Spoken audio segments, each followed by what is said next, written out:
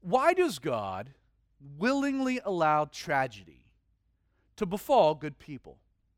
That is one of the most difficult and challenging questions that humanity has ever been forced to grapple with. I mean, it's one thing when evil people, wicked people, bad people experience tragedy. People hardly batted an eye when video surfaced of tyrants like Gaddafi being executed in the streets of Libya, or Saddam Hussein being hung for his crimes against humanity. No one shed a tear. Yes, it was a tragedy, but it was warranted. It was deserved. It had been earned. But it's entirely a different struggle, a different thing. When tragedy strikes what we would perceive to be the innocent, someone that didn't do anything wrong, didn't deserve it, didn't seem to warrant it. What do you say? And as a pastor, you encounter these situations. They're the most difficult. But how do you counsel or console the individual, the parents, when their child dies a brutal, unexpected death? Or from a freak accident? How do you console a father and children when their mother, a mother of 5, gets diagnosed with an untreatable cancer? How can we find any type of rational reason to explain systematic things we see within our country, things like mass shootings at churches or elementary schools? How do we rationalize the pervasive killing of Christians in places all across the world? It would seem that when atrocities happen to innocent people, because we can't rationalize the acts themselves, you know what our culture does? And it's kind of, in a lot of ways, a form of national distraction. But we will immediately begin to discuss what we can do to stop those events from ever taking place again. We will immediately try to assign blame, to pinpoint a cause. And we do this almost in the effect of creating some type of positive result, something that positively manifests from a tragedy to kind of satisfy this internal need for purpose. And yet we see tragedy and tragedy and tragedy. Well, there are several ways that you could approach this multifaceted question. I can say with complete certainty that one of the reasons God allows such tragedy to befall good people boils down to the simple fact the way that good people often handle tragedy ends up challenging, in turn, many of our incorrect and societal misinterpretations or false perceptions concerning God. This morning, we're going to dive right into the middle of a story recorded for us in Acts 27 and 28. And because this is the case, before we get to our text this morning and kind of unpack the thought, I think it'd be helpful maybe just to give a little bit of the larger context to the story unfolding that we're going to dive into. Now, even though the Apostle Paul is right in the very center of God's will, even being equipped with promises from Jesus that he would testify in Rome itself, you can say that his journey has not been smooth sailing. Paul had been arrested in Jerusalem a few years earlier by a group of Judaizers, the religious establishment that hated his guts. Paul knew he would not get a fair shake, not a fair trial. He knew that in the end he'd likely lose his life. And so he decides to appeal his case to be heard before Emperor Nero. Now, the right to appeal one's case was reserved for all Roman citizens, of which Paul was. Now, after a lengthy stay under guard and protection in Caesarea, Paul is placed into the custody of a Roman centurion, a centurion of the Augustan regiment, a man named Julius. Under his supervision, they begin a journey by sea to Italy, the capital. Now, almost from the beginning of their trek, the winds were contrary, and the voyage proved to be difficult. After jumping from the protection of island to island, trying to make their way north, Paul ends up recommending that they port for the winter in the city of Fair Havens. Tragically, Julius, the shipmasters, they should have listened to the Apostle Paul. They should have heeded his counsel, because they end up getting caught in a wicked storm that ends up spanning the greater part of 2 very long weeks. Now, as we'll see, though Paul was bound for Rome, God had an interesting stop along the journey that was not part of the original manifest. For the Apostle Paul and his traveling companions, this tempest would be a directive storm that God would use to orchestrate events in order to place his man exactly where he wanted him in order to accomplish his sovereign purposes. Again, let's dive into the flow of the narrative. We're in Acts chapter 27. We'll start reading with verse 15. Luke, the author of the book of Acts, likely with the Apostle Paul in this particular journey, serving as a personal physician, he writes, "So when the ship was caught and could not head into the wind, we let her drive. And running under the shelter of an island called Claude, we secured the skiff with difficulty. When they had taken it on board, they used cables to undergird the ship, and fearing lest they should run aground on the Syrtis sands, they struck sail and were so driven. And because we were exceedingly tempest-tossed," kind of makes you seasick reading it, doesn't it? "The next day they lightened the ship. On the 3rd day we threw the ship's tackle overboard with our own hands.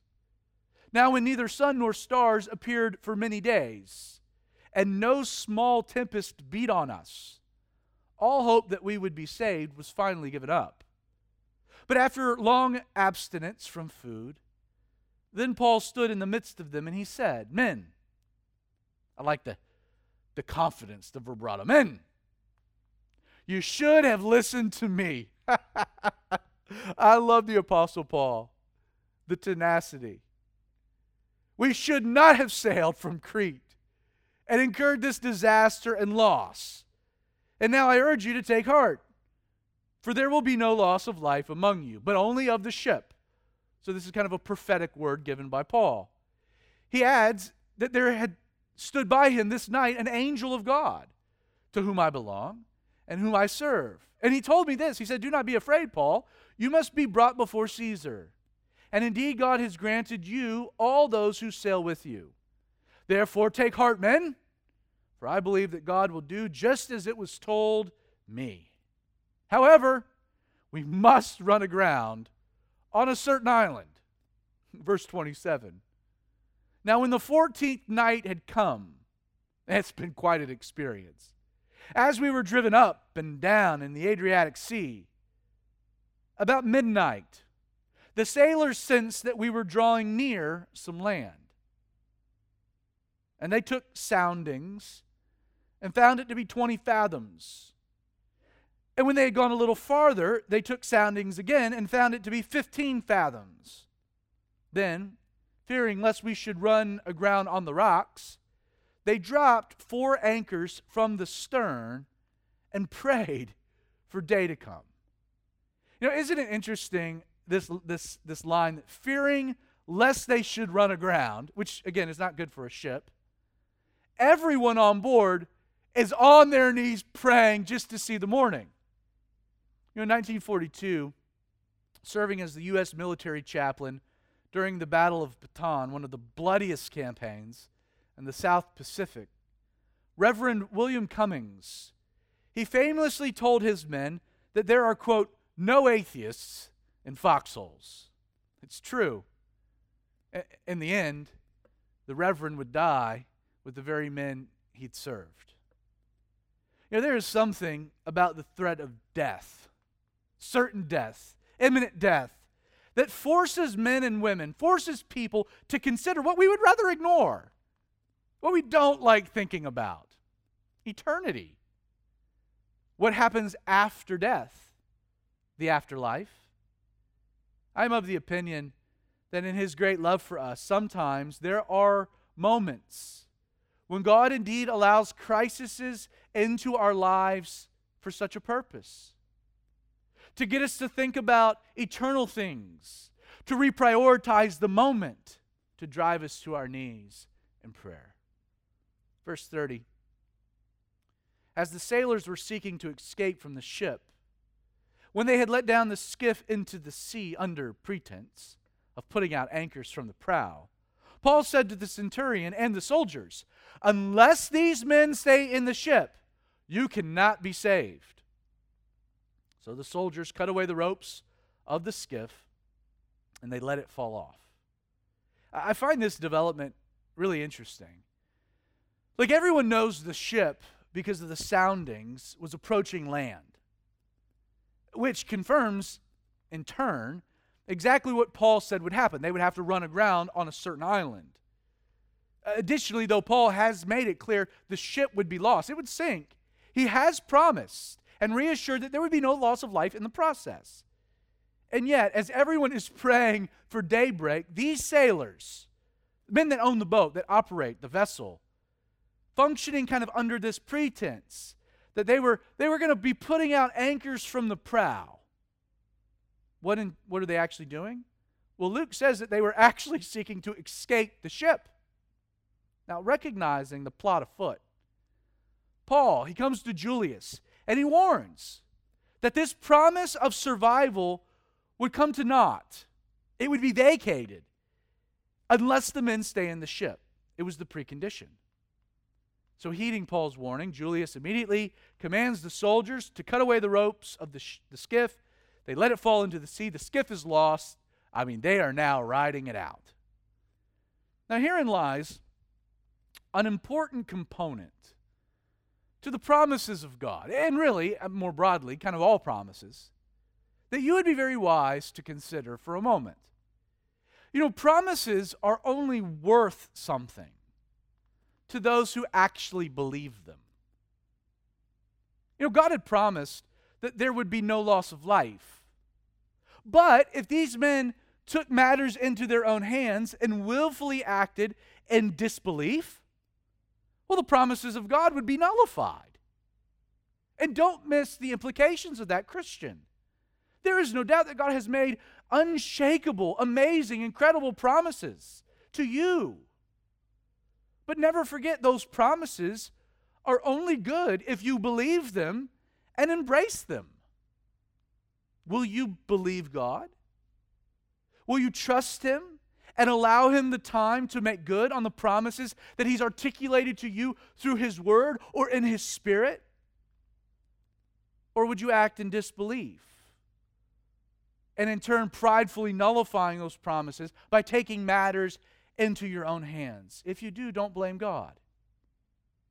Well, verse 33, Luke tells us that as day was about to dawn, Paul implored them all to take food, saying, "Today is the 14th day you have waited and continued without food, and have eaten nothing. Therefore I urge you to take nourishment, for this is for your survival, since not a hair will fall from the head of any of you." And when he said these things, he took bread, and he gave thanks to God in the presence of them all. So he prayed over the food. And when he had broken it, he began to eat. Then they were all encouraged and took food for themselves. And in all, we were 276 persons on the ship. Yeah, imagine this scene, right, of Paul standing up in the midst. This is the day has come. And he takes bread, and he gives thanks. He prays over it in the presence of them all. Then he breaks it, and he starts to eat himself. Talk about being a witness in the storm. Paul's faith in God's promises was so real that he was able to give thanks to God for what God would do before they were even standing on dry land. It'd be easy in that scenario to give thanks to God when you're on the shore, rubbing your toes in the sand. But to give thanks to God when you're still on the boat, that takes faith. Luke records that as a result of Paul's faith, as a result of this expression of thanksgiving, what happens? Everyone on the ship, barbarian, heathen, savage, sailor, Jew, Roman alike, they were encouraged and took food themselves. That would even include the sailors who had just earlier tried to escape the vessel.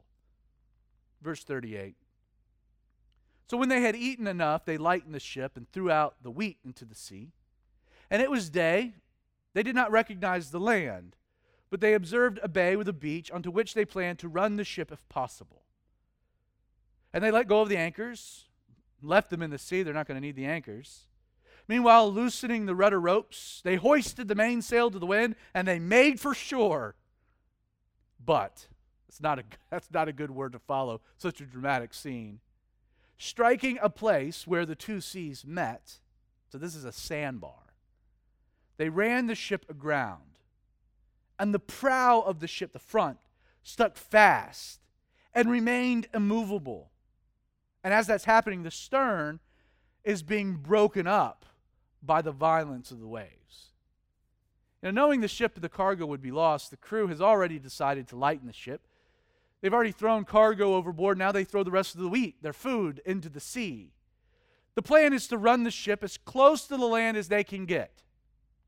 Luke says to do this, they let go of the anchors, they loose the rudders, they hoist the sail, they make for shore. But the ship runs aground a little early. And so with the prow stuck fast and being immovable, the stern is being broken into pieces. It's dramatic by these waves, the violence of the waves crashing into it. It's crisis now. The end is near. So verse 42 says that the soldiers now plan to kill the prisoners, lest any of them should swim away and escape. But the centurion, again Julius, wanting to save Paul, kept them from their purpose and commanded that those who could swim should jump overboard first and get to land, and the rest, some on boards and some on parts of the ship. And so it was that they all escaped safely to land. Now, seeing that everyone on board was about to be forced to make a swim for it, a swim for the shore, all the men were going overboard. The soldiers are in quite a predicament.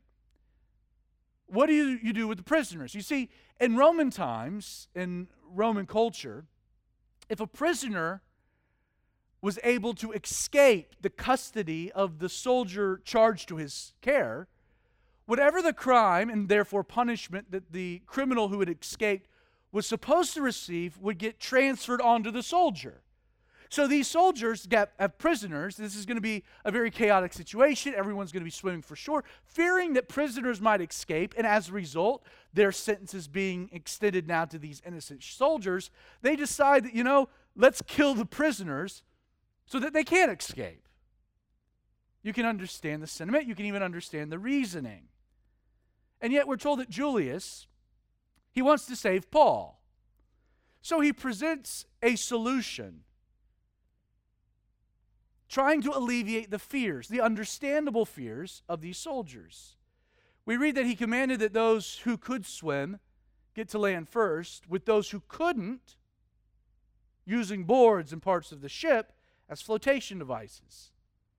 Now, this is very shrewd by Julius, and we'll have to read a little bit between the lines, but since it was required that every Roman soldier be able to swim, it was part of their training, it's likely that Julius was in actuality here commanding the soldiers, saying, hey, you guys can swim. You guys dive in. You get to land first.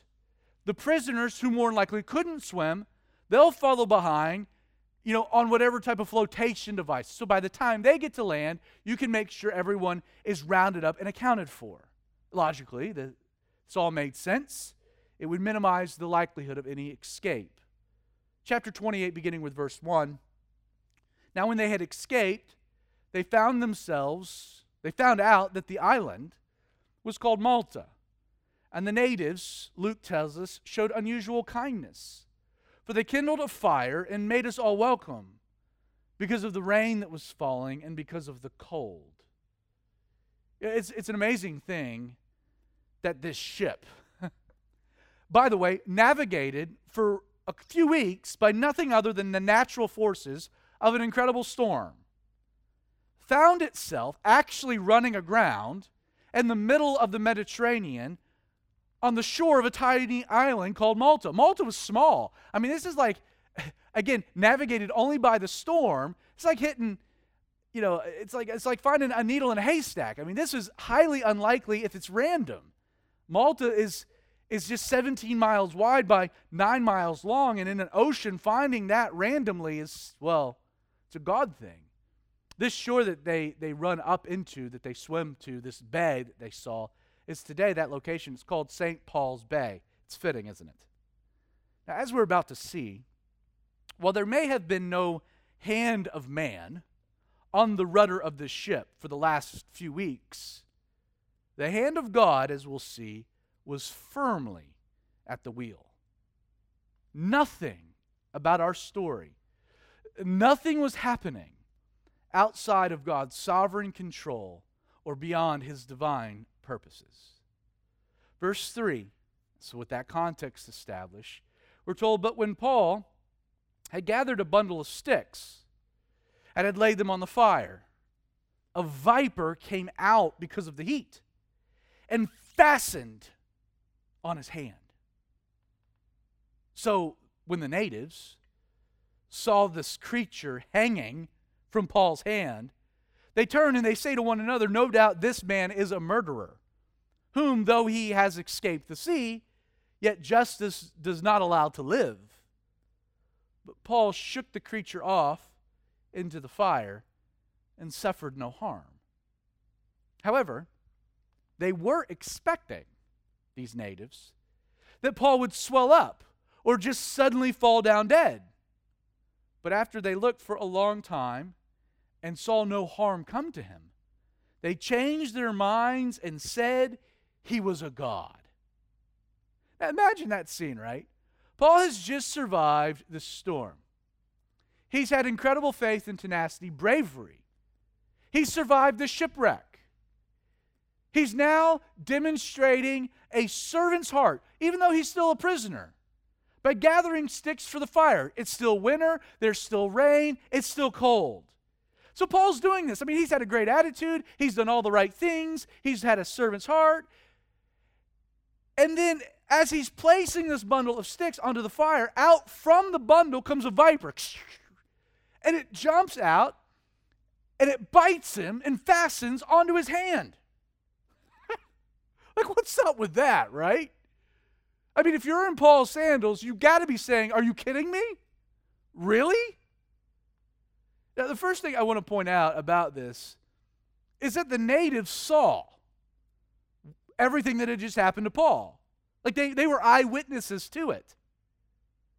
Though Paul had been busy serving the Lord, he's been bitten by a venomous viper. Like, please keep in mind that serving Jesus, doing the right things, having a good attitude, doesn't always guarantee you won't get bit. Then notice what the natives immediately feel compelled to do. Tragedy strikes.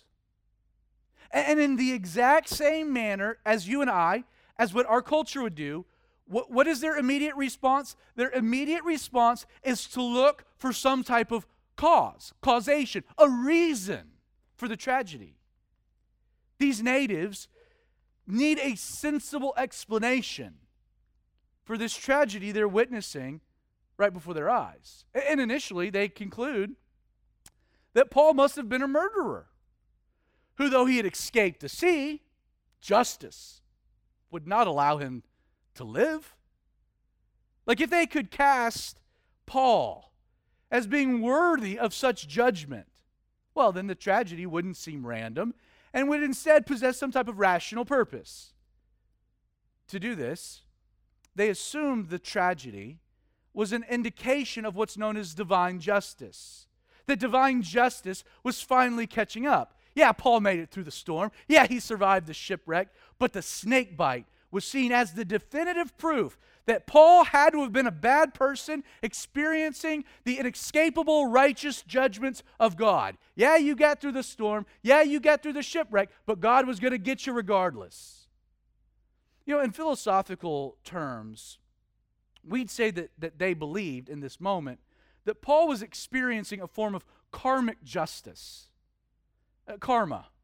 Karma states that actions bring upon oneself inevitable results, good or bad, either in this life or in one's future incarnations.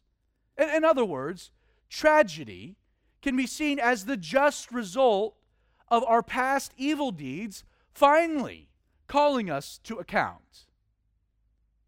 In our culture, this belief in karma is fundamental to our rationalizing of human tragedy. Again, going back to the illustration of Gaddafi or Saddam, we have no problems seeing those men, those wicked, evil men, meet brutal ends. And what will we say? Well, hey, man, what comes around goes around, right? I mean, those guys had it coming. That type of an idea, that type of logic, it provides a purpose. It's not random. They're getting what they deserve. In Paul's case, the snake bite and its soon-to-be painful death, the natives saw as just justice for some prior misdeeds. And yet, what made the whole situation confusing for all those who witnessed it was that Paul, he shakes the viper off into the fire. And then what does he do? He plays no mind to it. He suffers, we're told, no harm. I mean, this challenges their preconceived notions. Paul acts nonchalant. It didn't hurt. He suffered no harm. They were looking for swelling. There was no swelling. They were looking for him to fall down dead. He didn't fall down dead. All of this challenges their idea of justice, which leaves them now to some type of a need for explaining what they're seeing. So Luke says that over time, as they're watching all of this, their minds change. Instead of Paul being a murderer who deserved to get bit by a viper, because now he's survived the bite of a viper, he's probably not guilty, and instead, he must be a god. The interesting thing, and in many ways, kind of the irony to it all, concerning their reaction, is that in a lot of ways, these natives were right about Paul's guilt. But they were wrong about God's judgment. The truth, don't forget the story of Paul. Paul had actually been a murderer. He had been a murderer. And karmic justice absolutely required that he pay for those transgressions someday.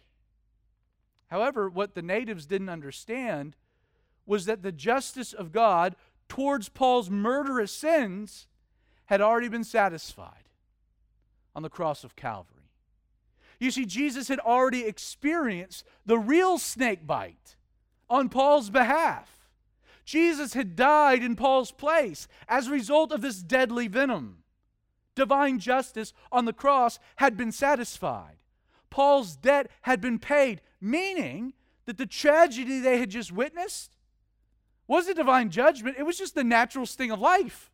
It wasn't the judgment of God.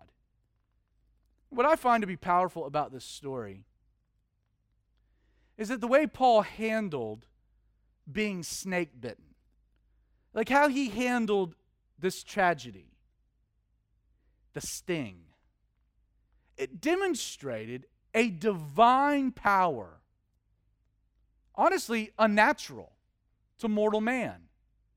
And this demonstration of this divine power foreign to man was so palpable, so tangible, that it impacted these natives. It was something they could witness for themselves. It's true, Paul was clearly no god. But it was true that he did suffer no harm in the midst of the tragedy. Because the snake's venom had no power.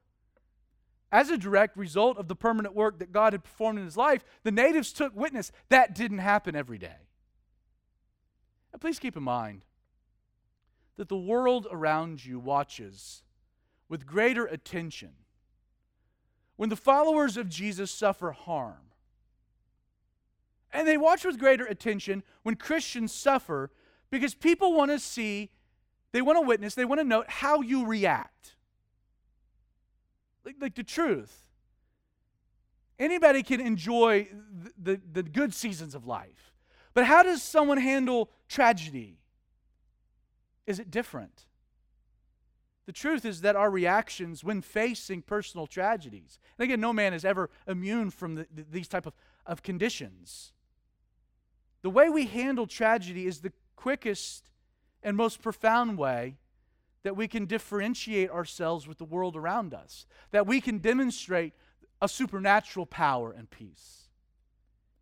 It's when we react to the snake bite of life, when we get bit, when we react in the same way as Paul, that the world gets a glimpse of something otherworldly. It is when we handle suffering with peace and strength and faith. The world around us, they get a peek into the divine. They witness in that moment the light of God shining brightly beneath the veil of our human flesh and weakness. Gold gets purer when it's refined in fire. A few years ago, I saw an incredible example of this play out one evening on my TV screen. It blew my mind. On the evening of June 17th, 2015, a very young, disturbed man by the name of Dylan Roof, he entered the Emmanuel AME Church in downtown Charleston, South Carolina, and after attending the service for about an hour, proceeds to get up and open fire, indiscriminately killing 9 innocent people. It was a horrifying crime that captured the national consciousness. Now, 2 days after his arrest on June 19th, Dylan appeared in court via video for his arraignment, where some of the family's victims were allowed to address the accused. I happened to be watching part of what took place being aired on the Fox News show, The Five. Let me actually take just a second and play you a clip of video from this particular hearing. Also appearing in court were the families of those so callously slain by this murderous thug. They chose not to condemn and seek vengeance, but to forgive and offer prayers. They asked God to have mercy on his soul. We welcome you Wednesday night in our Bible study with open arms. You have killed some of the most beautifulest people that I know. Every fiber in my body hurts, and I'll never be the same. Tawanza Sanders is my son, but Tawanza was my hero.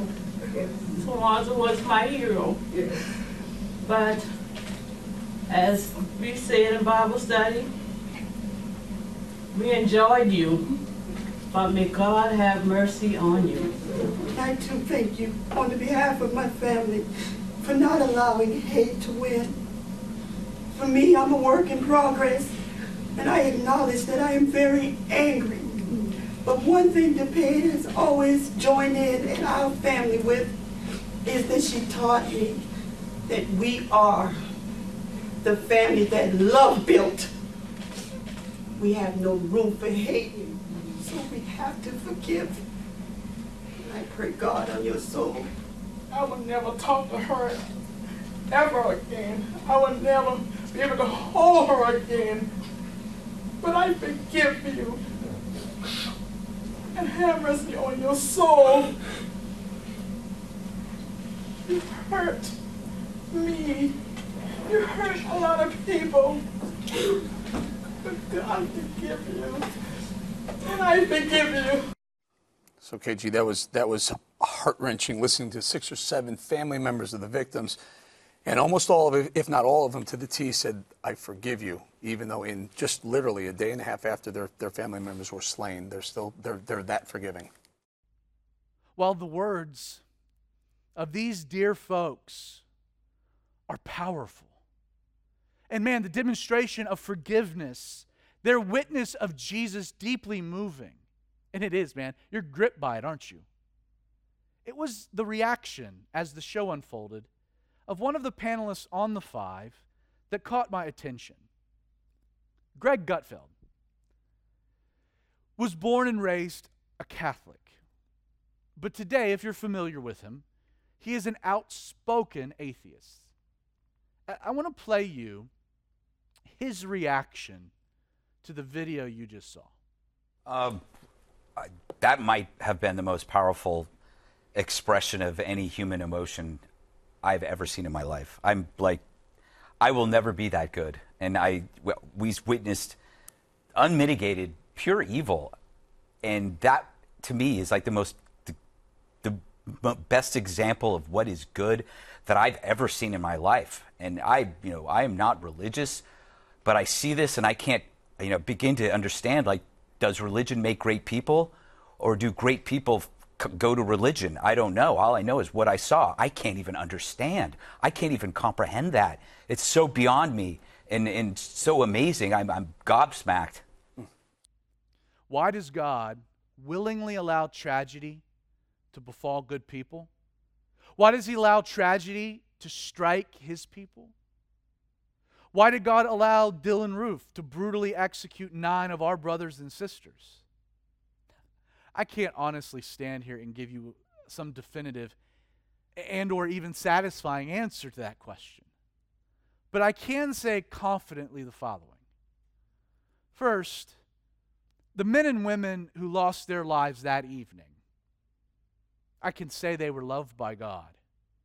And I can say that upon their physical deaths, as with so many others, they instantly entered the glories of heaven, hearing from their Savior, "Well done, good and faithful servant." You see, death can take nothing from the follower of Jesus.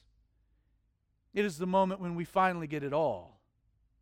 Sure, these folks experienced what some might say to be a tragic end to their earthly existence, but that won't be the end of their earthly existence. I can promise you, they awoke to a great reward with 0 regrets. In the end, the venom of the great serpent of old, it proves powerless over our destinies. Why? Because Jesus has already satisfied the righteous judgments for our sin. The second thing I can say with certainty, though it is always the right thing to mourn loss, the loss of loved ones, it became obvious, not just to me, to Christians, but to the world, that the way the good and godly people of that church handled this incredibly tragic situation demonstrated something the world didn't have. The way they handled the situation demonstrated the supernatural power of God. Just like Paul on the island of Malta to these savages, these natives, the folks in that church, their reaction, the demonstration of forgiveness, it's supernatural. Greg Gutfeld even recognizes it. It's something foreign to this world, to this planet, something that comes from a deeper well. You see, the way that church community demonstrated love in the midst of unspeakable pain and suffering, it gave our society a genuine glimpse of the Jesus we all claim to follow. Because their public reaction wasn't normal. And what would be the normal reaction? Well, we see it all the time on the news, don't we? Vindictiveness towards the accused, hatred, judgment, retribution. Their reaction, love and forgiveness, grace, mercy, because that was so abnormal, it forced people like Greg Gutfeld to consider how? How is that? Where does that come from? How is that possible? Understand, since our lives have been transformed by Jesus, and because we've been given the promise of eternity, understand our perspective on the human experience should be different from the world. Sure, Jesus never promised his followers that we would be immune from the snake bites of this life. Paul's a great example of it. But he has promised that these snakes that strike no longer possess venom over life and death. For the believer, tragedy is really not all that tragic, because in the end, as Paul, we too will, quote, suffer no harm. This is why the Apostle Paul could write gloriously in 1 Corinthians 15. He could say, "O death, where is your sting? O Hades, where is your victory? The sting of death is sin, and the strength of sin is the law. But thanks be to God, who gives us the victory through our Lord Jesus Christ. Therefore, my beloved brethren, be steadfast, immovable, always abounding in the work of the Lord, knowing that your labor is not in vain in Jesus. Let's just read a few more verses before we close out our time. Verse 7. We read that in that region there was an estate of the leading citizen of the island, whose name was Publius, who received us and entertained us courteously for 3 days. And it happened that the father of Publius lay sick of fever and dysentery. So Paul went in to him and prayed, and he laid his hands on him and healed him. So when this was done, the rest of those on the island who had diseases also came and were healed. They also honored us in many ways, and when we departed, they provided such things as was necessary. Like, can you find a better example of hindsight being 20/20? Like, think about it. The storm now makes sense.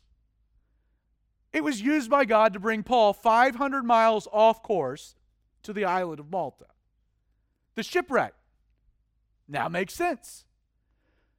Without provisions, they would need the hospitality and care of the natives.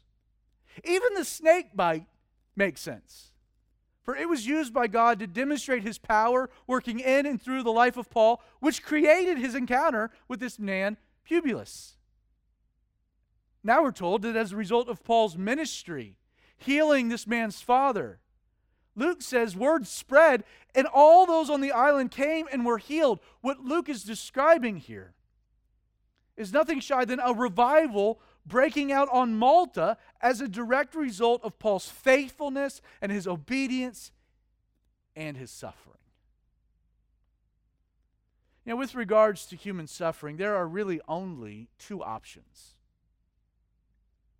Either God is not in control, therefore any suffering is random and just bad luck, meaning there isn't a purpose to suffering or a point behind it all.